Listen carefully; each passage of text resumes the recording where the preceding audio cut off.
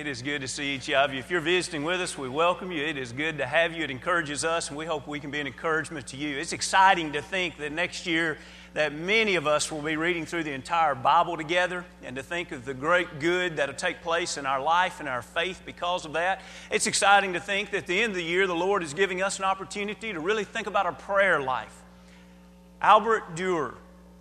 He lived in the late 1400s and early 1500s, and he's remembered as one of the greatest artists to ever live. His paintings still are in the great museums around the world, even to this day. The story is told that he was one of the oldest of 18 children. He and his brother both had a great art ability. Their father was a goldsmith, and they both wanted to go to an art academy, but they didn't have the money to send their children to school. Crowded in bed one night, as they always were with 18 children, the two brothers made a pact. They tossed a coin. Whoever won, that brother would go to the art academy. The loser would go down and work in the mines. He would pay and support the older brother or the other brother in his 4 years of school. After the 4 years of school, the pact would continue. He would either make his money through art, the one that went to school, and pay for the other brother to go to the art academy. And if he could not make a living in art, he too would go down into the mines, and he would work for 4 years and allow the other brother to attend the art academy. Albert won the toss. He went into the 4 years of the academy, and quickly everyone there recognized the great ability that he had. Before long, he was a better artist than those that were teaching him how to draw and to paint and wood cuttings and etc. When he came out, the story goes that he came to his home, and there was an honored feast where all the family sat around the table. And he stood up, and he recognized his brother, and he thanked him for supporting him for 4 years. And then he said, "And now, brother, it's your turn. You leave the mines and you go to the art academy, and I will support you for 4 years." For by now, it would be easy for him to support him because he was already known as a great artist. The other brother began saying, "No, no, no." And then he held up his hands for his brother to see. In the mines, every one of his fingers at one time or another had been broken, smashed by rocks. In the mines, he had taken arthritis in his right hand and could barely hold a glass, much less to paint fine lines on a canvas. The painting that you probably know best by Dürer is one that we see on a regular basis. He simply called it the hands. It was the hands of his brother. Notice how they're crooked and frail. We have called them the praying hands. But to him, they were the hands that sent him through school. That reminds me of a significant point. None of us can do what we need to do in life alone. We all need others. We all need support. We all need God. And the reality is, prayer is the humble individual that says, "I want all that I can be and become for the kingdom's sake, but I can't do it alone. I want to serve others, but I can't serve others the way I ought to serve others alone. I must have God's blessings to become what God would want me to become." The text that was so capably read is prefaced by the story of the Mountain of Transfiguration. Many of you know that story well. You remember it's only Peter, James, and John that were allowed of the 12 apostles. Only those three were allowed to go Jesus into that great time where they followed Jesus up into that mountain, and they saw with their own eyes Moses and Elijah. They saw Jesus glow in such a brilliant light that he seemed to be a glowing white. They saw the face of Jesus shine as if it were the sun itself shining. They were leaving what they would probably have referred to in their life as a mountaintop experience. Look how blessed they were. Look how exciting it was to be so close to God and so close to glorification. But they came off of that mountain to discover there in verse 14. Look again there in 17, Matthew the 17th chapter, verse 14 and 15. And when they'd come to the multitude, a man came to him. Now notice this humble posture. Imagine this man. Please paint this picture, this story in your mind. Jesus is approached by a man that's actually on his knees. The humility in his posture. And notice his words of submission as he looks to Jesus and says, Lord. And notice the desperation as he says, have mercy on my son. You know, it would touch us if he looked over to a stranger that was a boy and said, Jesus, I've noticed that this young man has needs. Can you help him? That would be touching. But any of us who are parents can feel the pain of a man that looks at his son that had been possessed by this demon in such a way that it would throw him to epileptic fits, no doubt trying to destroy his life because it would throw him into fire and it would throw him into water. And imagine this father approaching Jesus on his knees, calling him Lord. And Luke even adds him saying, have mercy on my only son.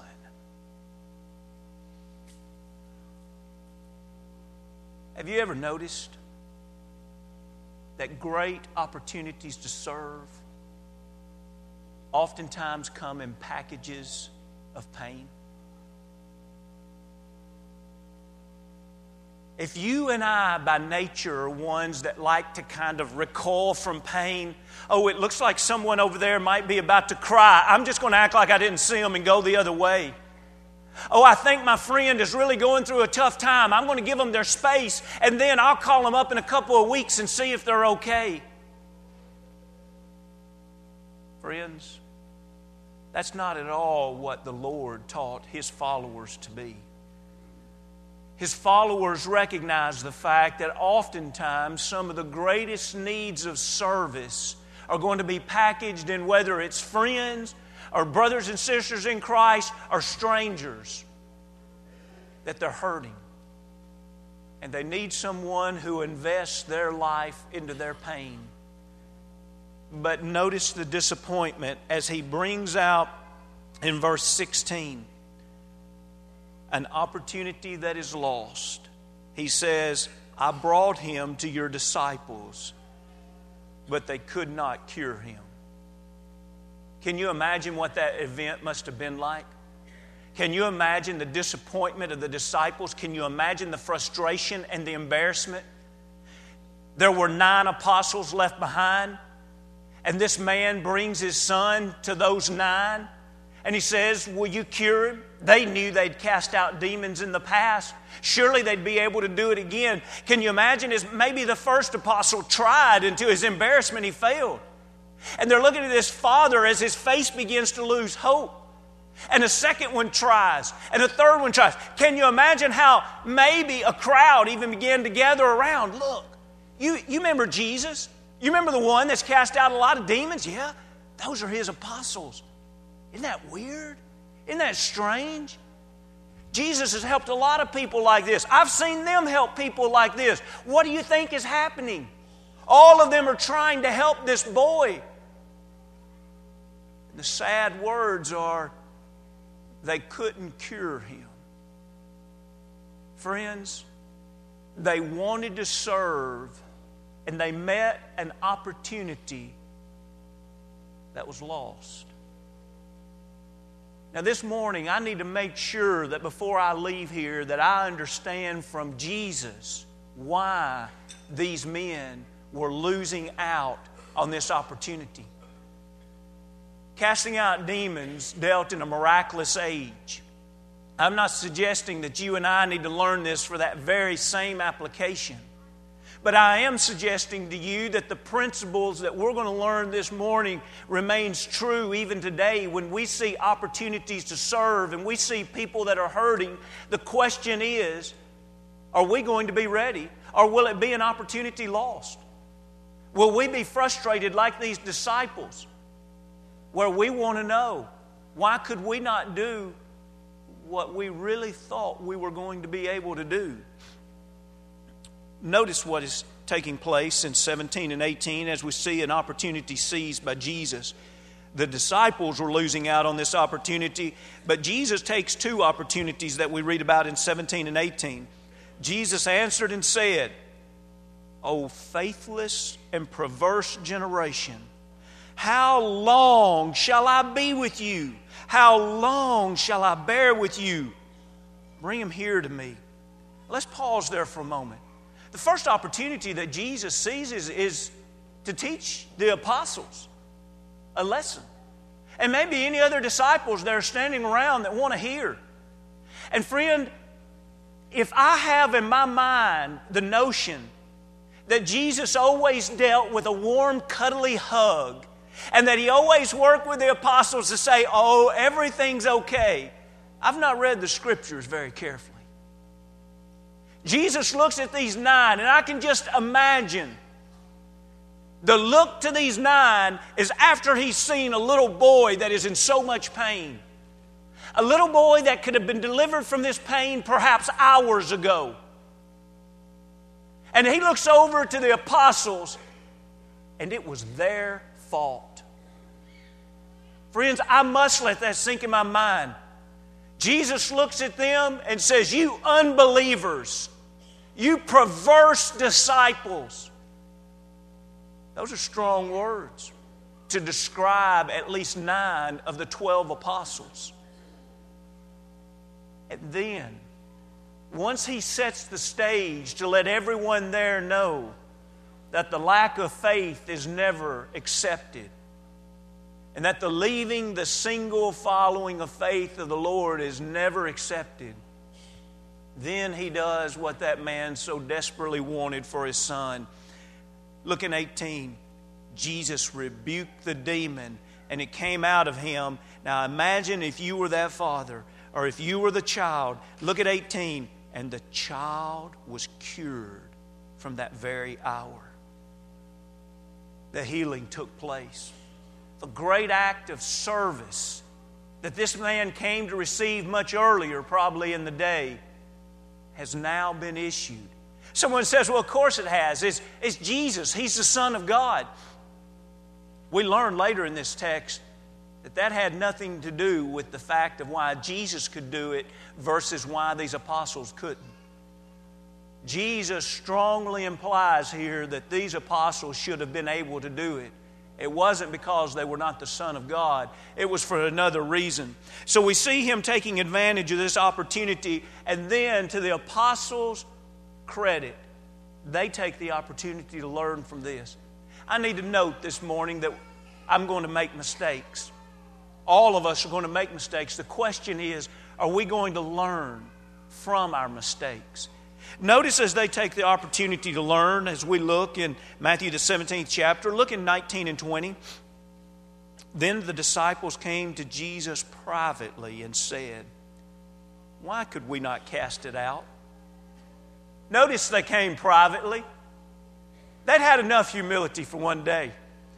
They did not want to stand in front of all those people that they'd been embarrassed before them probably. They had failed in front of them. They didn't want to stand in front of this father and this son. They didn't want to stand in front of perhaps the crowd that had gathered around. They waited till it was a private setting. And they approached Jesus. And they asked that question that probably all of us have asked in some form or another. Why couldn't we do it? Have you ever wondered why, when you've tried to do something that you thought you would succeed at and you thought it was a good cause, you thought it would help other people, and you said, why couldn't I do it?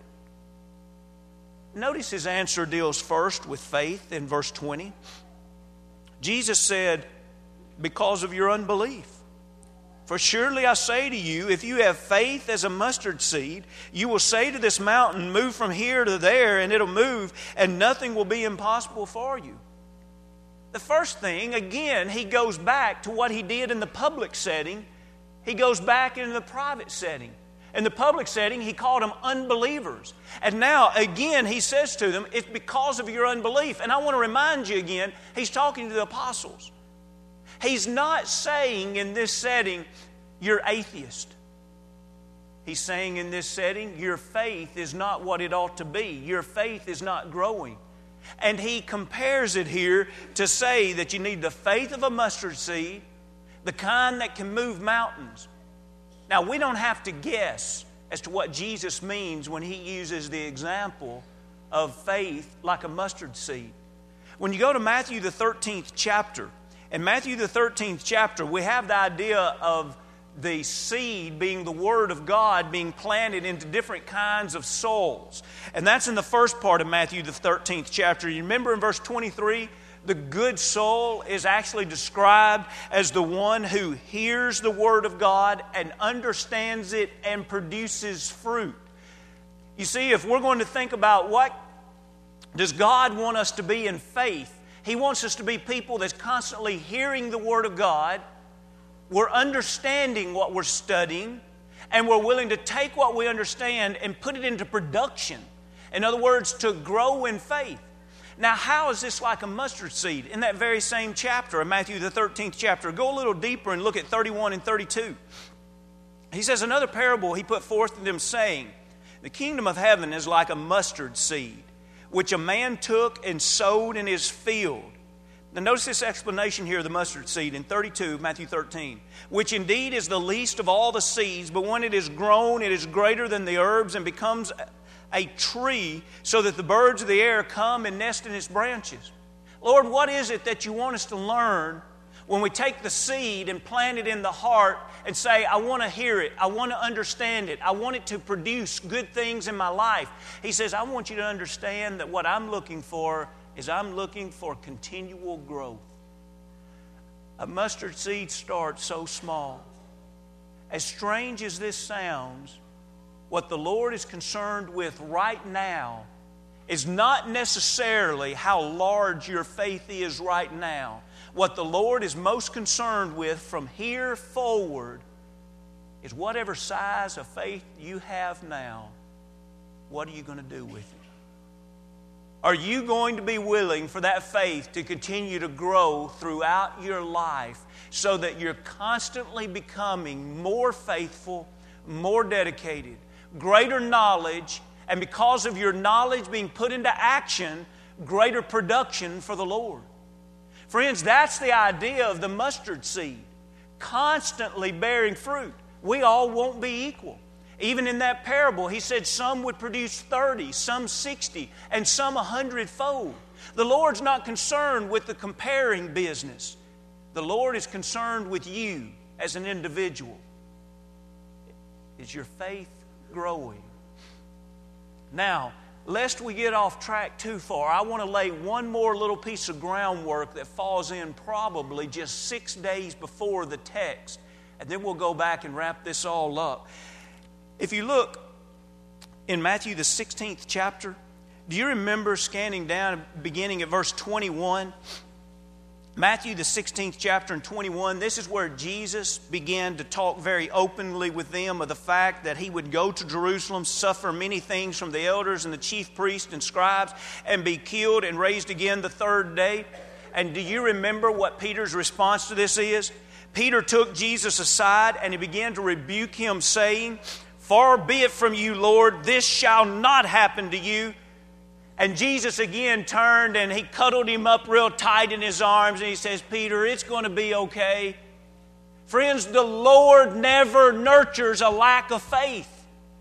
He never nurtures the fact whenever you and I begin to start thinking physical instead of spiritual. And the Lord turns and says the strongest words to a believer that we have recorded in any other situation. Of all men, He turns to Peter, the great apostle, the man that preached the first sermon there in Acts the 2nd chapter we have recorded in the church. And what did He say to him? In verse 23, He turned and He said to Peter, "Get behind me, Satan. You are an offense to me. For you are not mindful of the things of God, but the things of men. Friends, there's something happening in the life of the apostles at this time that is challenging their continual growth.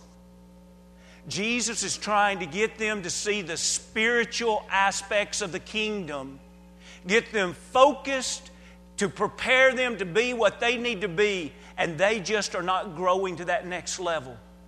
6 days later, probably in an effort to help Peter, James, and John grow, He takes them in the mountain of transfiguration. He comes down from that, and what does He find out? Apostles that ought to be able to do great things for God are no longer able to do great things for God. Embarrassed, they go to Jesus privately. Jesus, why is this happening? Why couldn't we do it? And He looks to church people. He looks to good people. He looks to religious people. He says, I tell you why. It's your unbelief. And then He gives a second reason as we go back to our text of the 17th chapter. Look at verse 21. Moreover, or however, Matthew the 17th chapter 21, however, this kind, talking about this kind of demon, this kind of situation, does not go out except by prayer and fasting. Have you ever heard the expression? I know you have. Rome wasn't built in a day. Have you ever seen a Christian go out and do some tremendous act of service for another human being? I want to tell you something. That person that does some tremendous act for another didn't become a Christian that morning. These individuals were probably thinking, we did something wrong at the moment. Maybe we didn't talk to that demon right. Maybe we didn't create the right environment. Maybe there were too many people watching. Maybe there weren't enough people watching. Maybe our technique was wrong. Can you imagine all of the things that must have run through their mind as they saw Jesus succeed and them fail until the time that they can get Jesus privately and say, why could we not do this? And Jesus' answer really had nothing to do with that moment. Every one of us that want to serve God, we want to help others in our service to God. Every deacon that's serving God in a ministry, let's all listen to this important teaching of Jesus. Great acts of service and great ministries are led by individuals that throughout their life, their faith is growing and their prayer life is strong. Jesus didn't look to anything that happened that day and said, that's why you couldn't do it. Instead, He looked back over the past few months and He says, I've seen your lack of faith. I've seen your lack of prayer. And I've seen your lack of fasting. Fasting helps us focus. Prayer says I'm depending wholly upon God. And faith is that growing life through the knowledge of God's Word that convicts us in our paths and our decisions and our choices. Friends, when we talk about serving, we have to talk about prayer. I want to tell you about a wonderful opportunity that you may have noticed on your way in. In Colossians, the 3rd chapter, we read about Epaphras. He was called a servant of God in Colossians 4 and 12, bondservant of Christ. And the way he is remembered for his service is that he labored fervently in prayers always for you. I hope all of us labor in prayers. The many prayer requests that were submitted earlier this fall, they are out in the foyer, on each end of the foyer and at the Welcome Center. will you make sure that before you leave today that you pick up at least one of those sheets? It'll be from one individual. And will you make sure that you serve others, and making sure in so serving others that you're faithful in your prayer life? We have a lot of opportunities every day to pray for others and to serve others. But I need to recognize this. I must be faithful, and I must be faithful in prayer if I'm ever to be the servant that God would want me to be. The next time you see the praying hands, remember, they were painted in appreciation for what someone had done for them. The truth is, every time we pray, we're acknowledging the fact that it's what we want and what we need God to do for us. If you had to write down right now how often you've prayed this week, and when you prayed, how long it was, and then it was flashed on the screen for everybody to see, would you be ashamed? Now, if you are ashamed, just know that it's not just about your prayer life. You'll never be the servant God's designed for you to be without a strong prayer life. You and I are going to find ourselves just like those apostles saying, why couldn't we do it? We gave it our best shot. We said the right things. And God's going to be looking down saying, you left me out of your life. Friends, we can do it alone, or we can partner with God. And prayer is one of the ways we partner with God. Let's make God our partner this week. Let's grow in faith. Let's be fervent in our prayer. Let's serve each other by praying for each other. Are you a child of God this morning? Have you been baptized into Christ for the remission of your sins? If you haven't, if you're a believer, willing to confess before men that Jesus Christ is the Son of God, repenting of sins, won't you be baptized to wash those sins away? Come out of that water as one that wholly depends upon God, your faith growing, your life indulged in prayer, and focusing upon God. Maybe along the way you've become a Christian, but your faith hasn't grown. You haven't depended upon God the way you should. What God wants to know this morning from all of us, He wants to know, with the measure of faith we have today, what are we going to do with it? Are we going to grow? Or are we going to sit idle and shrink? God is pleading for us to grow. It's for our good. If you need to repent and come home, if we can help you in any way, come as we stand as we sing.